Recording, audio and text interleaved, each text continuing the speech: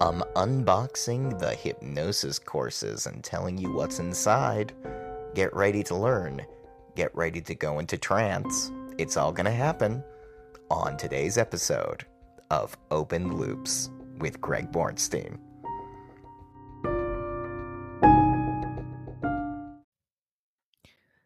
I consider it an affront to my family that you haven't heard about Anchor.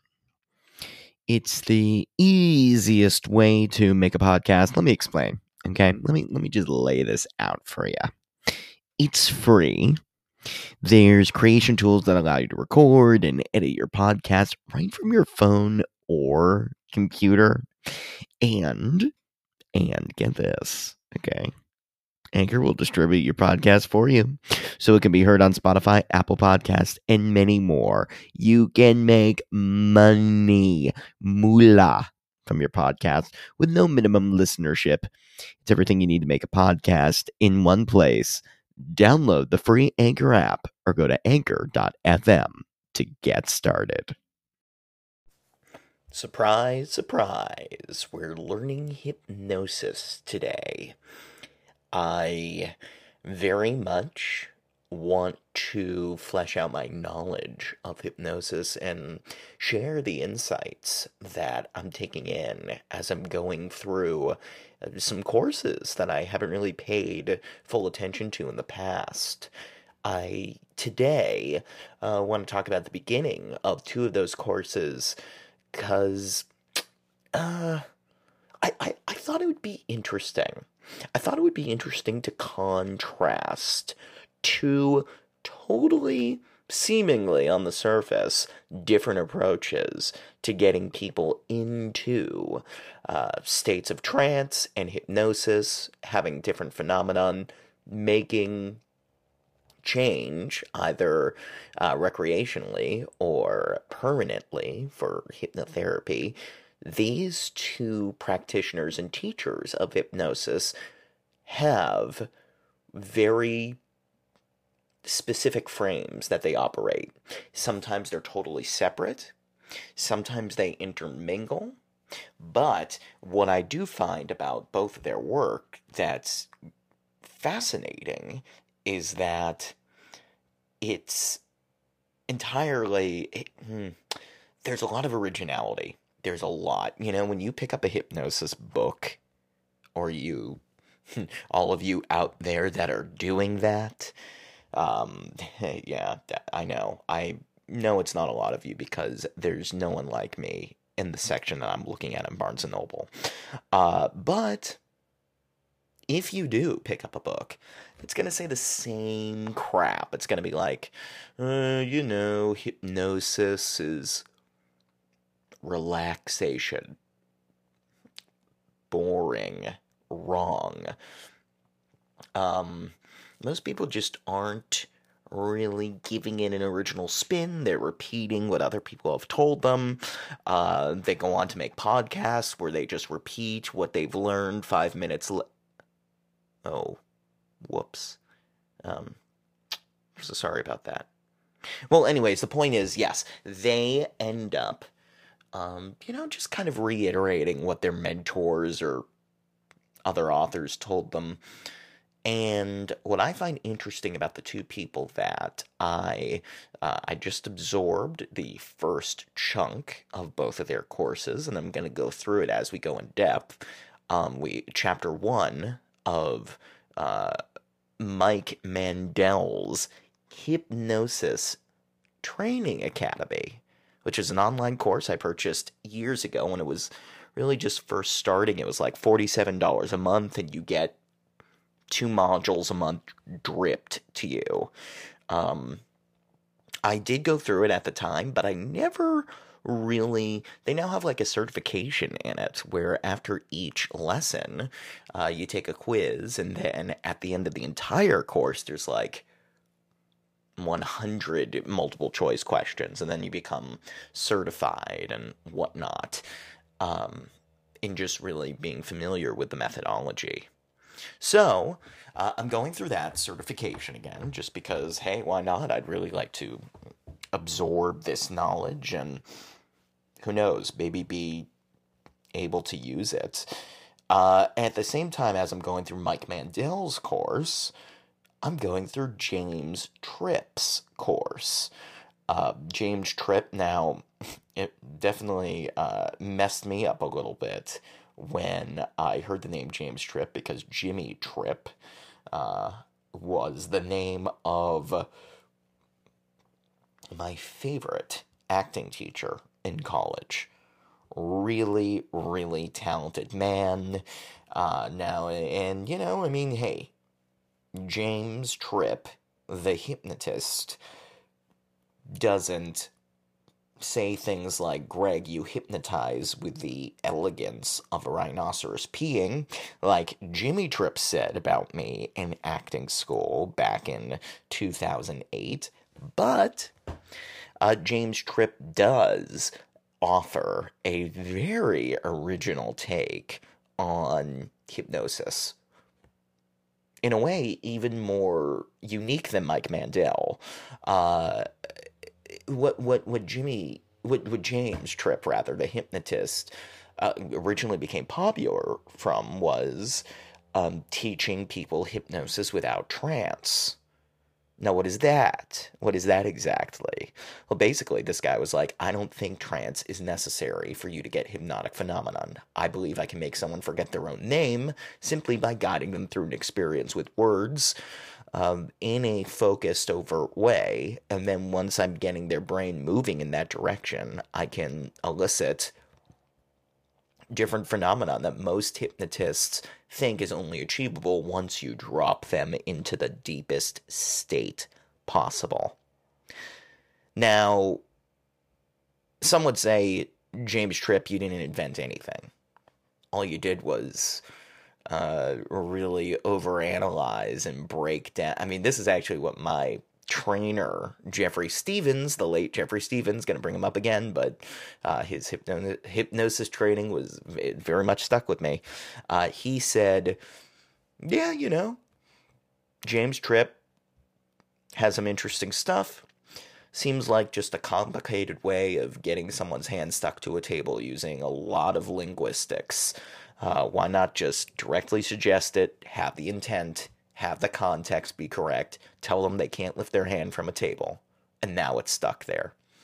James Tripp is a little more intricate. James Tripp's hypnosis without trance is much more breaking down what are the building blocks of creating an imagined experience that's not imagined, i.e., this person now actually, from waking reality, believes their hand is stuck to the table.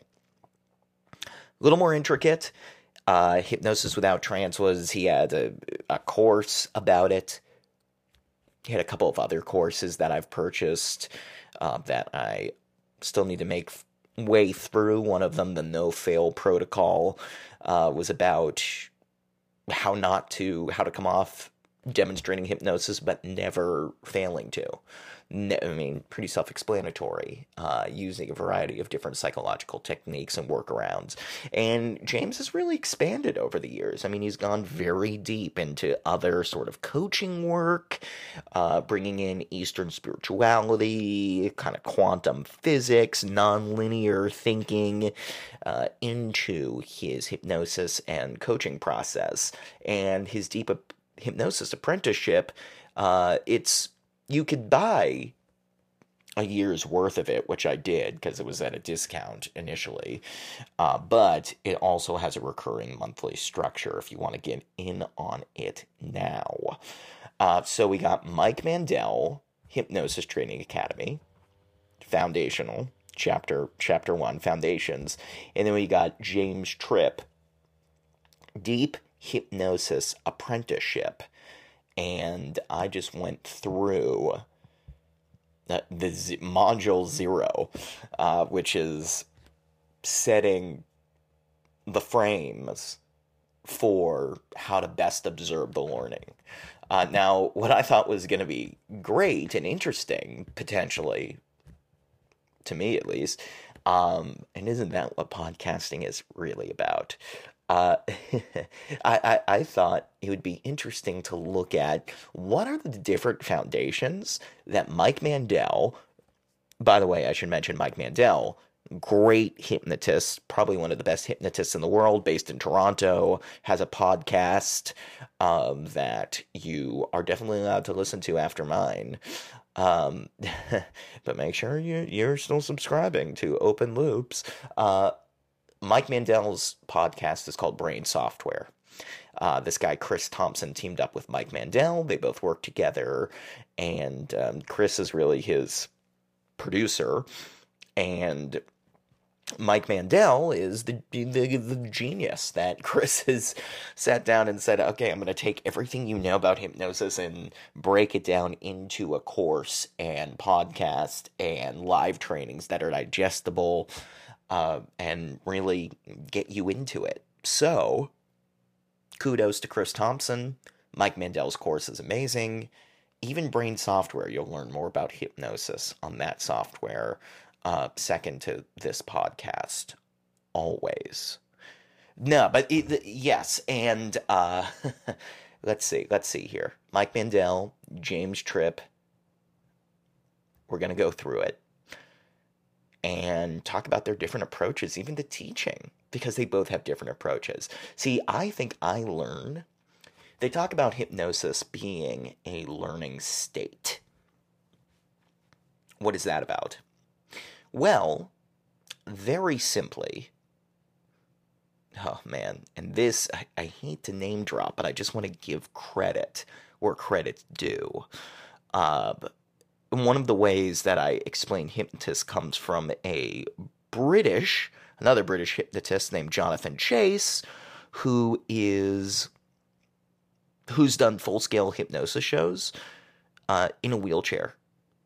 Like, this man is, his entire career, he's been in a wheelchair, and he's been dropping people, like, to fall back into chairs, deep trance, gets all the phenomenon. Really good, really good. He's from the direct hypnosis school. One of the things that he outlined about hypnosis is that the way it works, basically, for instance, and why it's a learning state, basically, say you have someone that has gained a lot of weight and wants to overcome eating bad foods for them, junk food, if you will. Jonathan Chase says, well, here's what typically happens. Kids home, doing homework or finishing dinner, mom and dad start arguing. That child might have a cupcake in front of them at the time. Perhaps what happened is, in childhood, when the parents started arguing, the kid would start going for more cupcakes to feel better during the conflict. That cupcake, that sugar, made them feel good. And what happens is, in the mind, neurologically, getting that sugary treat gets associated with feeling better. Thus, they're eating terrible food their entire life because it just gives them good feelings, and maybe they don't even remember that inciting incident. A hypnotist can go back, take the person through their memories, which are stored in the subconscious or the unconscious. There's a debate on what to call that. That's a whole nother episode. And look at that event, reframe it in the kid's mind, shift the little kid's mind as adult child is seeing themselves. Like, the adult child is sitting there with their eyes closed looking back on that kid's mind, and you shift the frame of the child and then bring that understanding up through the adult level. Like, you actually re-embed. This is really amazing. You re-imprint the idea that they don't need this food to feel good through their entire life in their subconscious. Remember, I've talked about this before. The subconscious mind doesn't process time, which is also lends credence to my Eastern philosophy episode where I talked about time doesn't exist and it's just a construction of the mind.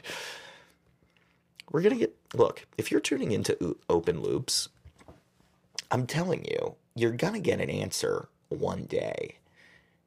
The answer right now, though, is that learning what was learned in that state, what was learned in the vulnerable, highly emotional state, that sugar equals good feelings as opposed to bad feelings. So, what a hypnotist does is they bring you into a state of mind where you can learn differently and absorb that new learning in a way that's emotional, that actually makes shifts that change your entire life. Learning state. So, what does that have to do with me talking about the learning process of Mike Mandel and James Tripp's courses? Well, the fact that they are telling you how to approach the material, the fact that they're very much invested in the way the brain can best absorb new knowledge so that it becomes a part of you in a ecologically safe and beneficial sort of setting. You're not just sitting there and consuming content, you're actually taking it in and making use of it. They lay out frames early on. They lay out ways of thinking about the material so that you can have the best learning experience and thus even get a little hypnotized as you're watching the course. Kind of cool, right? So, Mike Mandel does this a little bit, though he kind of deep dives right into the material a little more. James Tripp has a lot more pre-framing the entire experience of how you should go into it as opposed to like content about what hypnosis is, but both of them do align in different ways. So let's start with Mike Mandel Training Hypnosis Academy.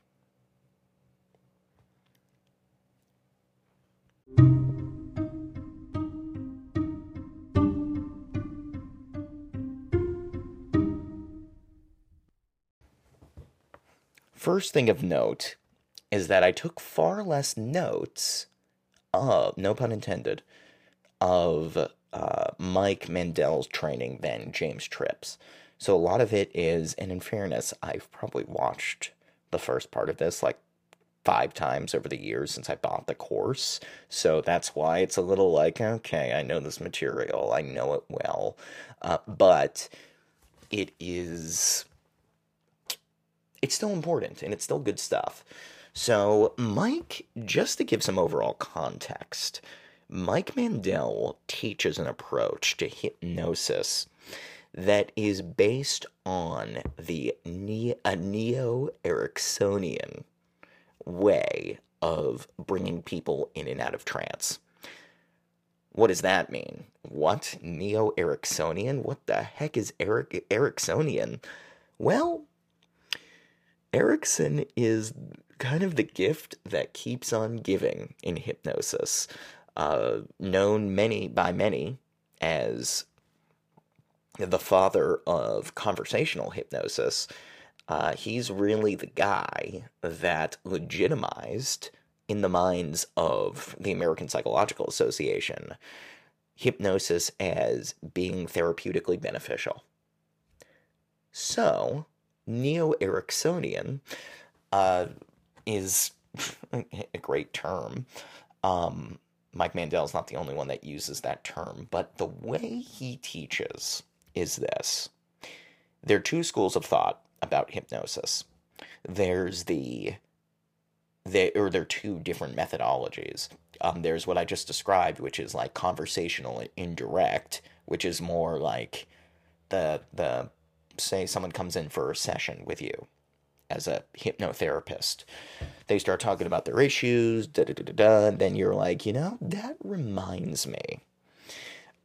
When I was a kid, there was someone I knew that lived next door, and what he would do is he would start playing outside with grass in his hands, and da-da-da, and da-da, and da-da-da, and trance words, and a bunch of slowing down, matching the pace of breath of the person sitting across from them while telling the story and leading them into a hypnotic state by embedding commands within the context of the story and even maybe suggesting they close their eyes and notice the change. And as that grass grew again, my friend realized, and bring them up and bring them out and bring them up out of it.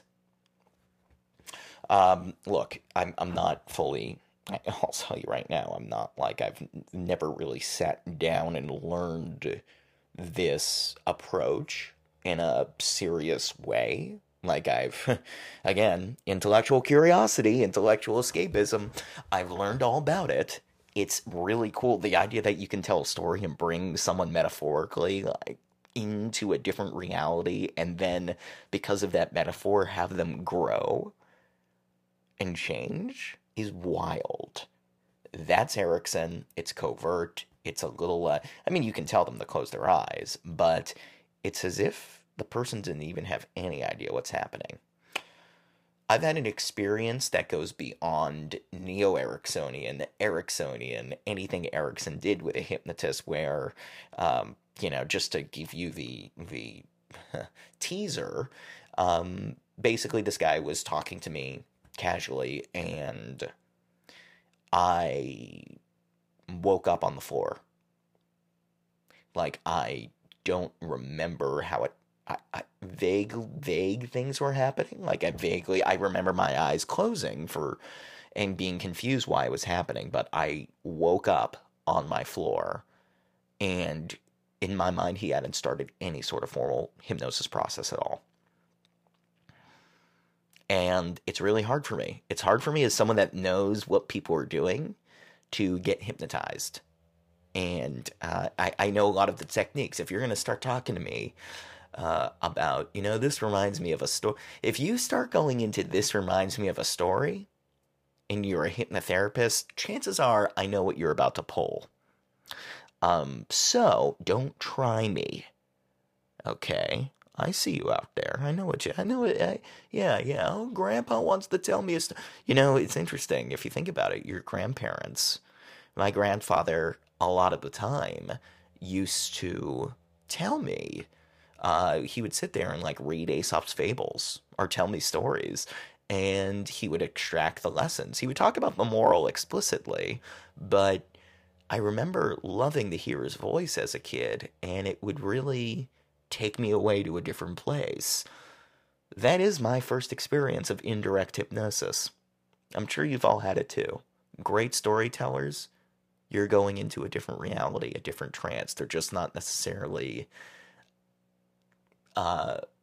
actively facilitating a change inside of you. So, Mike Mandel loves that approach. I like it too. It's interesting. I think Erickson is fascinating. Especially the miracle stories about this guy and the things he got people to do. Here's a great Erickson story, more about the therapist side than about hypnosis. Erickson had someone come in that was peeing the bed. This was an adult that I believe it was a lady, and she peed the bed all the time, and she wouldn't stop. So then Erickson's direct. This is great. I believe that they call it prescribing the symptom. So Erickson said, "Okay, here's what you're gonna do. Every night this week, I want you to piss yourself. I want you to piss the bed every night. You wake up in that bed of piss. Do it." This woman was like, "No way. Are you serious? That's not why I paid you. That's not a problem." He said, "Do it." Eventually, she did it one night, pissed. The next, pissed herself. By the end of the week, it had cured completely. She was free of it. Now, what's interesting is that me telling you that story about Erickson was, in a way, a metaphor that your subconscious doesn't even yet realize what is going to change for you in the week ahead. However, you might want to start paying attention because the more you think about that story, the more you realize there are parts of you that you can let go. That's an Ericksonian approach to those kind of things. Also, one of the things that hypnotists love to do, especially Mike Mandel, is they love to go meta on you, which obviously I'm some sort of great hypnotist because I'm doing it right now. Mike Mandel and my podcast, The Unraveling of a Madman. So, basically, as you're listening to me right now talk about his training, Neo-Ericksonian is taking both worlds, the indirect and the other side of hypnosis, which is this direct. Direct authoritarian. The stuff I saw when I watched that TV special and the hypnotist was making all those people do those silly sketches. Sleep, they go out. You will now go into a trance. You will go into a trance. Go into... Yes, these people, direct, paternal. Mike Mandel in the course describes the two sides as paternal versus maternal. Kind of cool. And he wants to bridge the gap.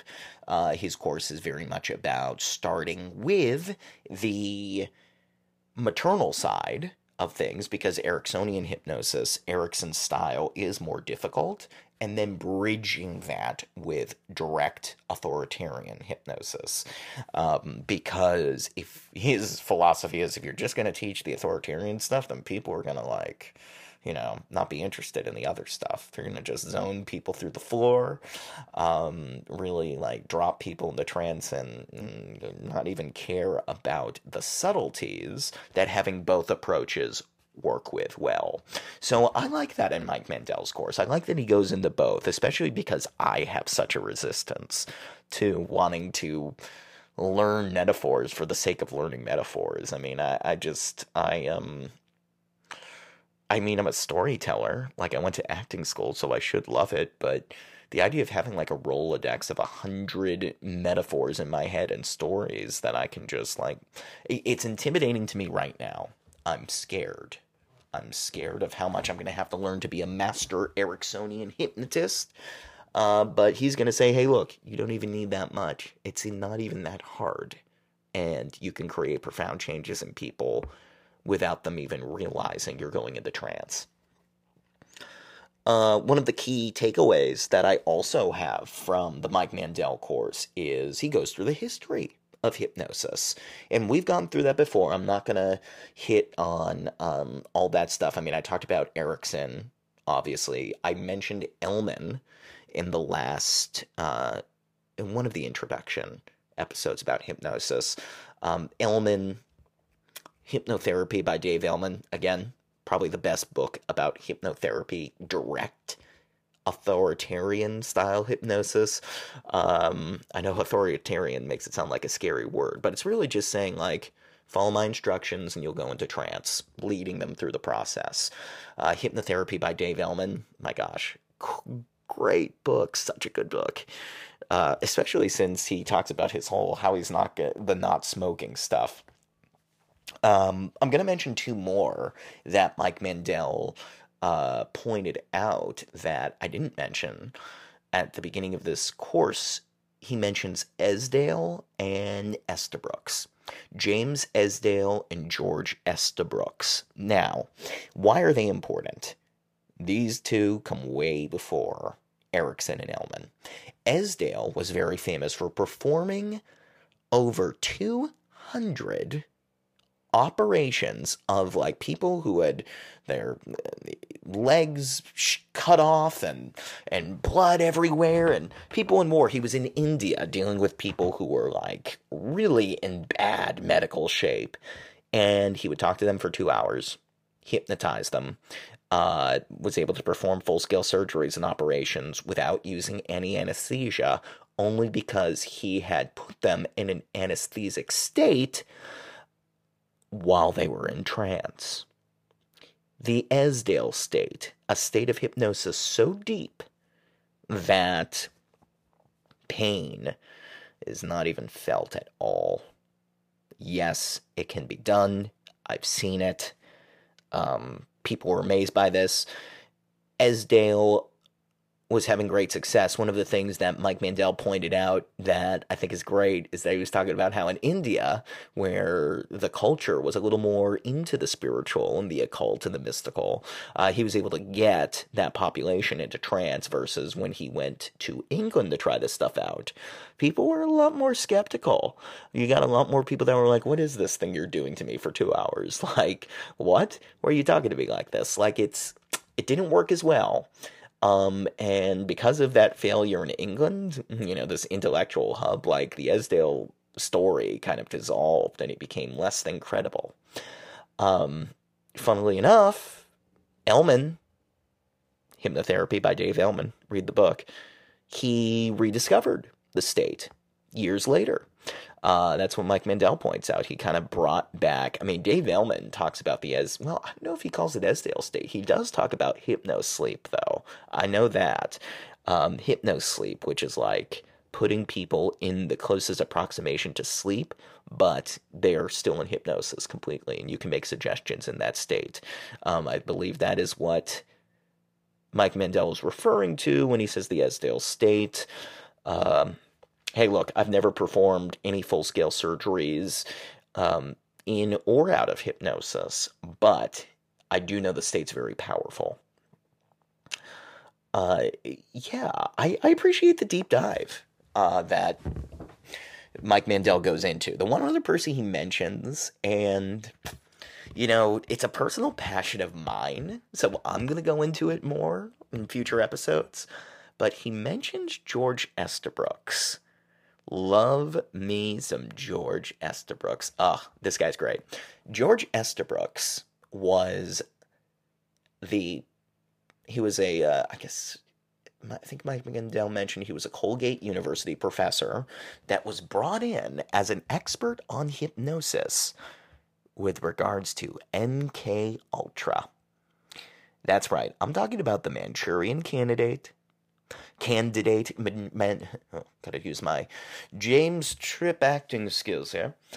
The Manchurian Candidate, which, if you don't know, it's a movie with Frank Sinatra about hypnotizing people so that they forget that they've been hypnotized, and then you can just say a trigger word and then they'll shoot someone like a trained hypnotic assassin. George Estabrooks was researching all that stuff. He was a direct hypnosis practitioner, researching mind control, researching, he is attributed, according to Mike Mandel, with being the one that said 20% of the population is actually susceptible to being controlled beyond the will that they don't even perceive they have. That they perceive they have, that they don't actually have, because you can make them into mind control slaves. He was an important name in direct hypnosis. If you look for the book, I believe there's a book called Hypnosis by George Estabrooks. I don't own it. It sells for hundreds and hundreds of dollars on eBay.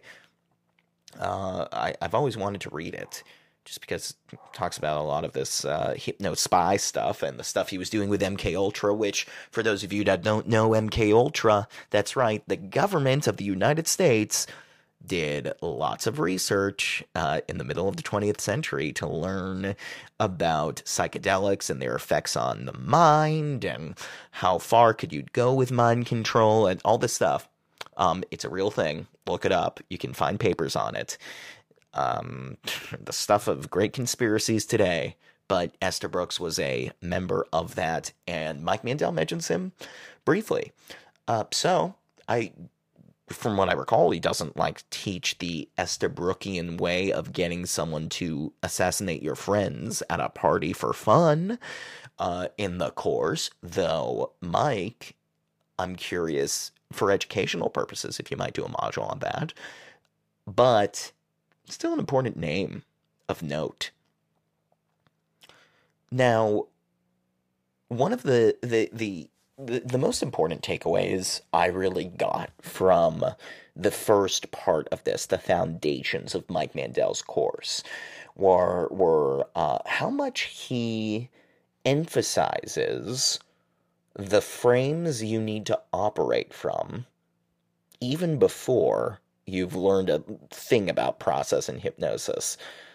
The frames you need to operate from before doing any sort of hypnosis exercise with other humans.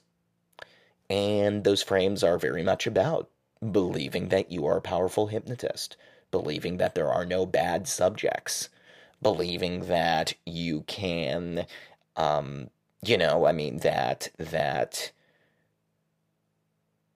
I guess those are the two ones, actually. I was like, was there another one?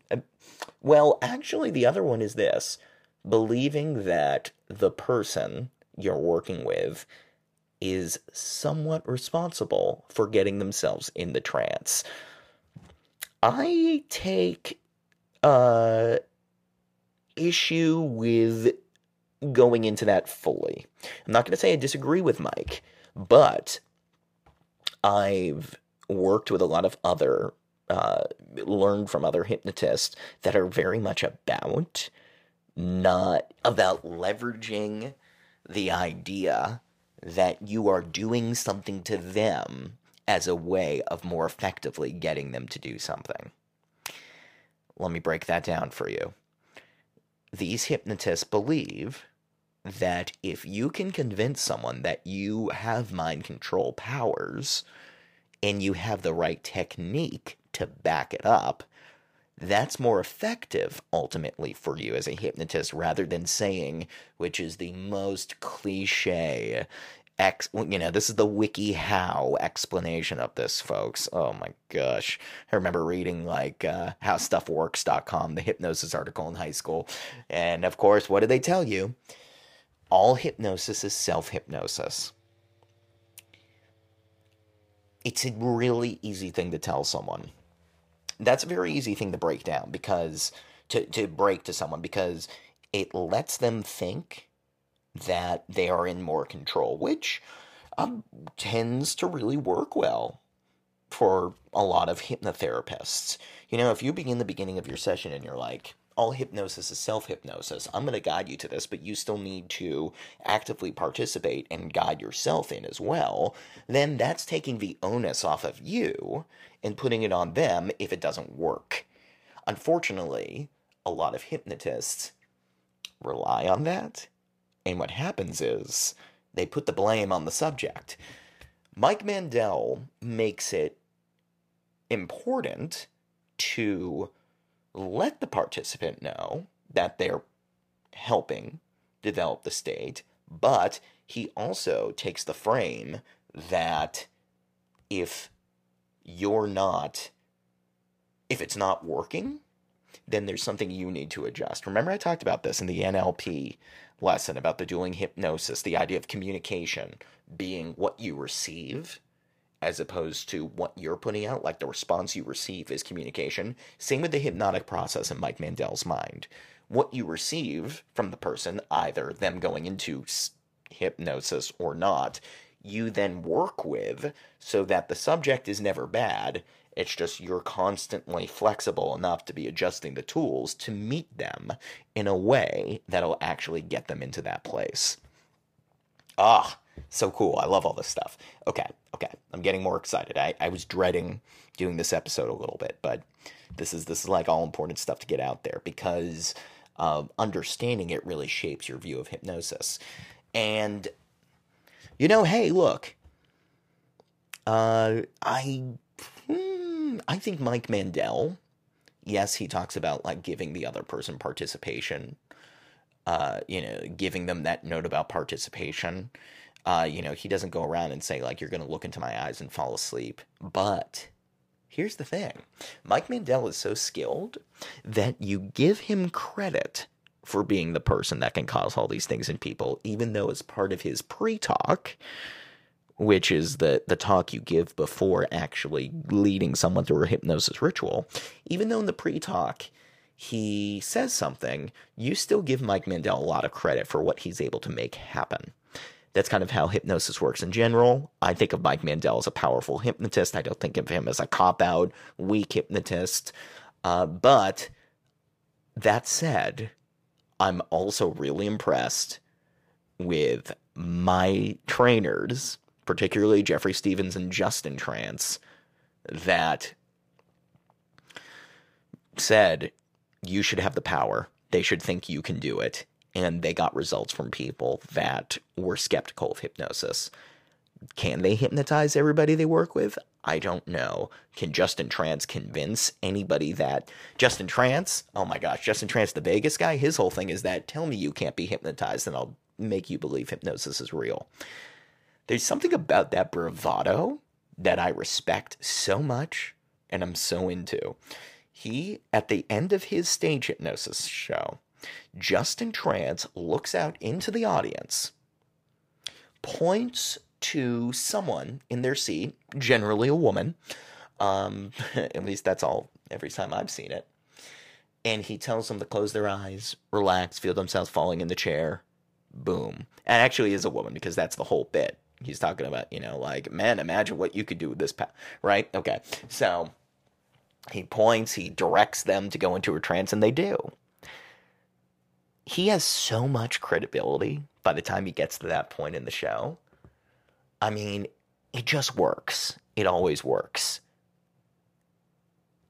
He makes it always work. It's amazing. So, yeah, Justin Trance welcomes people to challenge him and say, you can't hypnotize me. He will never say all hypnosis is self-hypnosis. Mike Mandel, I've heard say that before, but in more subtle ways, and still get credit. Interesting.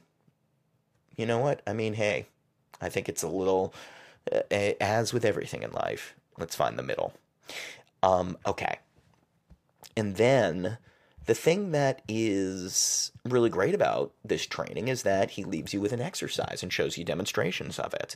And I'm going to do that exercise.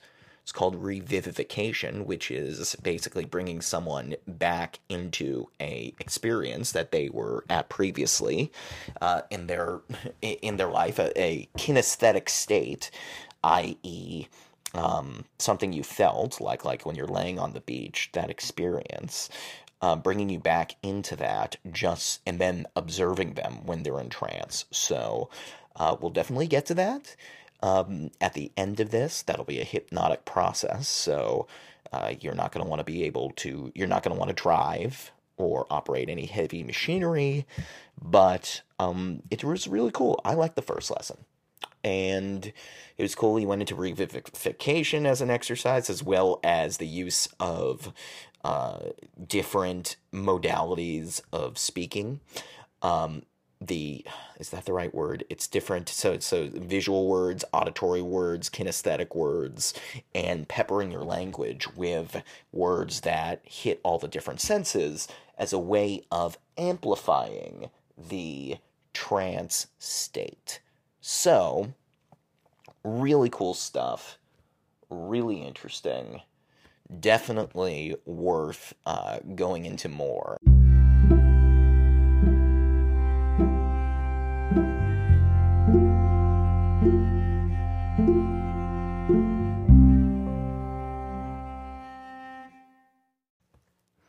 James Tripp's Deep Hypnosis Apprenticeship, Module 0.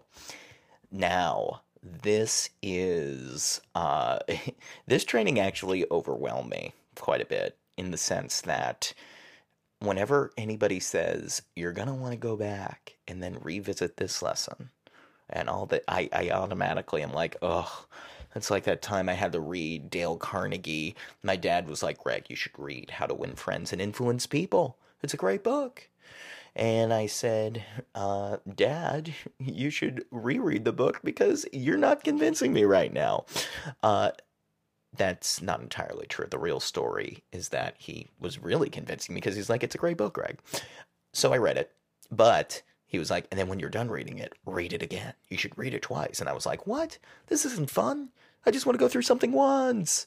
No. Whatever. I'll go back. James talks about that a lot. He talks about going back through the course. He's really about, what I'm learning from the apprenticeship apparently is going to be, and this is what interests me about James, is that he goes into it in a different way, where Mike Mandel is going to be a little more structured, a little more like, here's the beginning of a hypnosis session, here's the agreement you're going to make with a client, here's, you keep the client's safety in mind, you work with James Tripp is a lot more like, let's play, which I really like. He has a frame in here called Street Shamanics, which I had never really. I mean, first of all, if you're going to intrigue me, put like street, which is like anytime, anywhere, David Blaine, next to shamanics, which is like, isn't that what you're supposed to do in Peru with ayahuasca? Like, what? Okay, great. And the frame is when doing hypnosis, this is cool, operate from the idea that everything you're doing is meaningful and empowering for the person you're working with. So cool.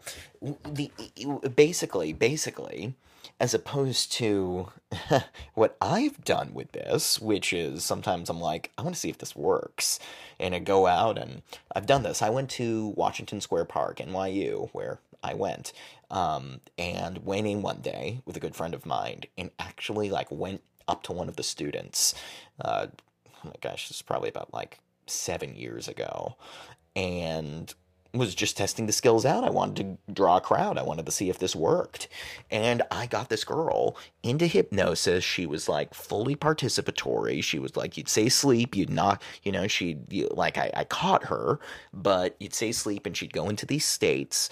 And, I got her thinking there were celebrities there, forgetting her own name, her arm moving unconsciously. Really cool stuff. Got inevitably a crowd started watching me do this.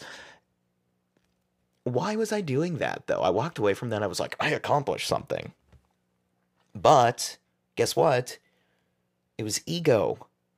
I was doing it to prove that I could do it. And also, to test out the technology. But I didn't really have... I always gave, and you're going to be able to study better, and you're going to, it's very important to give a gift, I believe. If someone's going to give you their mind to play around with, fully consenting to that and wanting to explore this, if someone's gifting you the right to explore something, then I think it's very important. Every trainer I've worked with has said this. I've never met a trainer that's like, you should just play with people's minds. Just play with it for your selfish pleasure and enjoyment. Now if there is a trainer out there that teaches that, I will study your course from a distance just because I want to understand what wrecked you. But from my perspective, if I'm going to learn this stuff and do this stuff, and I know how powerful this stuff is, if I can make you forget your own name in public in a park in New York City, then certainly I can make you more focused when it comes to studying for a test. So, that's what I did. And I did offer that. But from James Tripp's perspective, making everything you do in a meaningful, in a way that empowers the person you're working with, even from the beginning of the process, like not just even, making them forget their name, but using the fact that their mind can do that they've got the power to erase something in their heads, operating from that frame with every action you do automatically makes you feel more invested in the work, and also the volunteer feels that you are actually gifting them something throughout the entire process. And that's module 0. He talks about that frame of operation. He doesn't go into the history of hypnosis. James does break down the differences between direct and indirect. He calls it formal. What does he call it? He calls it formal hypnosis versus covert conversational hypnosis. My mentor, Jeffrey Stevens, thinks covert and conversational hypnosis also, there are distinctions there too. But the point being that initial dichotomy between right now we're going into a process that is hypnosis and you're aware of it and you'd like to do that, great, let's do it, versus sneakily like telling a story or under the surface of what you're talking about, facilitating change. James does talk about just like Mike, but they are. James lays it down from the beginning. He's like, we are not going to do any of that Ericksonian jargon. Yes, within the context of telling people this is a hypnosis experience, we'll play with language in a way that resembles the language patterns that come from Erickson in The Indirect Hypnotist, but we are really going to focus on giving people meaningful experiences in a context that is, hey, I am doing some ritual with you right now that you could call hypnosis. Both of these teachers, Mike Mandel and James, both of them comment on practicing with friends and family, which I find interesting. I dated someone for when I started learning hypnosis, I was dating this girl that oh man, I feel so bad in retrospect. Um, it basically, I promised her the world with hypnosis. Promising in the, I mean, I'm not promising anyone in the world in a relationship with me when I'm 22. I'll tell you that much. I definitely, I promised her like the world, some remote parts of Lower Staten Island, like that being the world. That was the world I promised back then. But now, what I want to focus on at this moment is that I was telling her I could hypnotize her and make her feel like she could fly. This girl would not go into hypnosis, no matter what I did. I like looked up everything about how to hypnotize someone. I wanted this girl to have an experience of hypnosis. Of course, then later she met a guy. Well, we both met a prominent street hypnotist on the internet. He came to New York City, and this guy started talking to her and doing covert conversational hypnosis. And I saw before my very eyes that she was able to go to sleep in front of me. So what's the lesson here? That I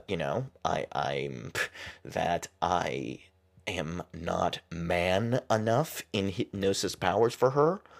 Maybe. But the other thing is that when you're too close to the people that know you, sometimes they're not going to take it seriously. And they're also not going to give you that right to be able to hypnotize. And you're not going to feel good when you're trying to hypnotize family and friends and they're like, what is this kooky thing you're doing? Mike Mandel addresses that, says don't work with friends and family. James Tripp, different opinion. James Tripp says you can practice with friends and family, but if you do, say, would you be interested in exploring a psychological illusion? Talk more in vague terms about moving your mind, and it is true. I mean, hypnosis is a scary word for a lot of people. When people hear that word, they think of what drew me to it in the first place: mind control. Swinging watch, bearded men or lightly goateed men with twirling mustaches. I mean, they see that. They imagine that. And two things on that. First of all, I've never done that facial hairstyle. And I'm 31. It's overdue. But two, it's not that. It is psychological illusion. I mean, if you are convincing yourself and believing that your hand is stuck to a table, that is an illusion that your brain has locked onto. And, I mean, it's not, you're still aware of everything else going on. That's a big misconception, that you don't know what's going on. A lot of hypnotists say that you actually have more of an awareness when you're going into hypnosis. Up for debate, I think. So, he encourages it, but frame it differently. In general, James Tripp is about taking what doesn't work often with like mainstream hypnosis processes and saying, If you change the frame, you can really get results beyond what you thought possible. I think the only final things I want to cover about learning specifically that he talks about a lot is just involve it around the difference between learning versus learning from. And this directly relates to what happens in hypnosis. See, he says, don't learn this course, learn from this course. I'm going to teach you things, but don't just learn those things. Take things away, actually look at what you've learned and take a principle from it and then apply that principle. Learn from it. Don't just learn. In hypnosis, we never want to, going back to the example at the beginning of this episode, we would never want to just put someone into trance, take them back to their childhood, give them an adjustment about how they saw their parents at that time, the feeling they were at the dinner table, and why they went to get that cupcake, and then bring them back up and say it's sorted out. That's just learning. That's just learning a different way of actually viewing their old story, readjusting their timeline. Learning from is taking them into the future. Future pacing is what we call it in hypnosis. Not just bringing them up like all the incidents where they went to eat sugar and understanding it, but even going beyond that. Future pacing. Taking them, I want you to imagine that you're now in a situation where you are faced with a choice of healthy versus unhealthy. Do you see yourself making the right changes? Nod your head if you understand. What are you going to do? I'm going to eat the healthy food. Great. They're learning from. They've taken what you've put in them mentally, and then they've changed it at the source of understanding. They are now capable of applying the principle to a future situation so that they're not going to repeat the behavior. They no longer smoke. They no longer exhibit poor healthy choices when it comes to food or not exercising. They're able to do it. So that's interesting to me. Commitment versus interest, he broke down, like, you are deciding, I'm committing to learning this material versus I'm interested in it curiously. I'm committed to learning this material so I can break down and give you basic understanding, make some of this more accessible, and what interests me about it. And, I'm going to break it down with something that James Tripp talks about with regards to success. And he says the only success strategy that works: get in the game, stay in the game, and grow, learn, and adapt. I don't know. That's it. That's just a great way to sum up moving through life in anything you want to become successful. It was great that he broke that down in the course, and I'm excited to delve further into it. Different approaches, different frames around hypnosis, but still very much in line in different in their differences. There's also like a parallel track, and I'm hoping by learning these that some sort of synthesis comes together for me where I can really empower people with this hypnosis stuff, as well as dive deep into the territories that I'm not even aware of yet, that these tools can change and make differences in people's lives with. So, that said, this next part, I'm going to do a revivification exercise. All you need to do is listen to me. It's going to be content-less, which basically means that it's not going to be a specific context. I'm going to let you choose it.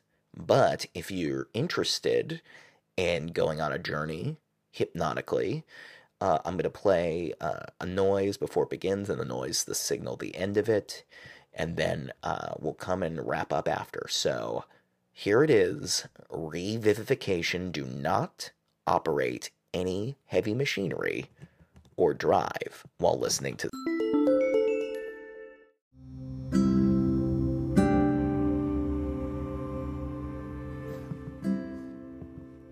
And you can begin by just taking a seat, separating your legs, feet down on the ground, hands separated, just laying there. And I want you to just close your eyes now. And I want you to simply imagine a time where you felt great.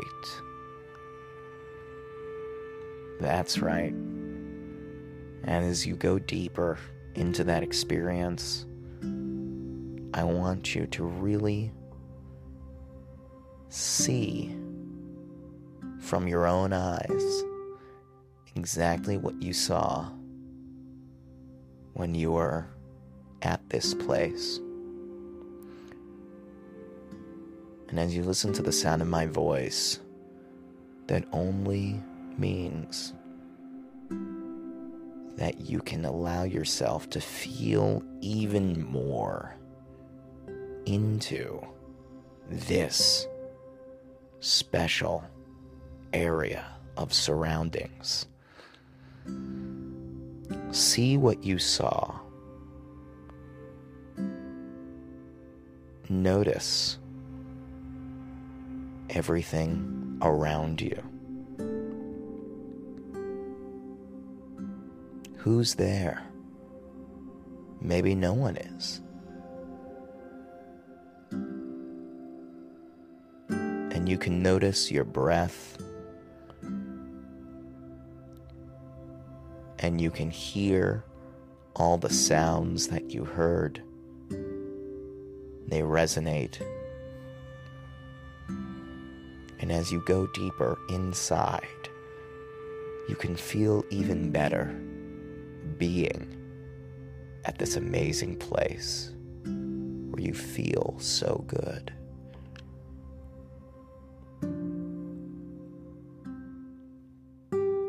And I don't know if you can hear all the sounds clearly or not. Maybe there are few sounds. Maybe all you can hear is your breath. Just really go inside and experience this fully. Take yourself deep down and really see everything become more vivid. That's right. And that feeling you felt amplifies in the sounds, whether they're loud or soft or not at all. Whatever it is your ears are taking in can become even more pronounced as you simply feel better, because this is exactly where you want to be. And notice how your breath has shifted even now, listening to my voice, feeling wonderful, noticing how great it is to be at this perfect place. And just know, as you're here, amplifying that feeling with every breath you take, that any time you want to go to this place, you'll be able to close your eyes and go there even easier. Let yourself take that mental vacation. Drift down. And now, in a moment, in your own time, when you know that you could get to this place whenever you'd like. I want you to naturally, easily find yourself coming back to the present in your own time. Opening your eyes and waking up with a fully sharp and clear state of mind.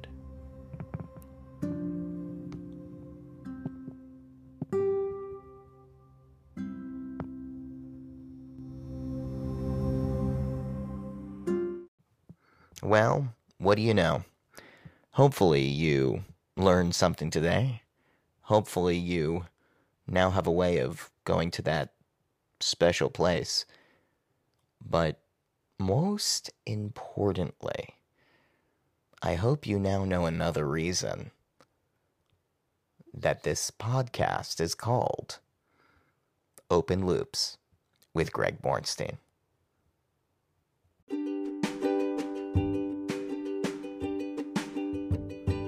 If you like this podcast, please give it a star rating or subscribe on iTunes, also on Anchor, and wherever fine podcasts are recorded. Thanks so much.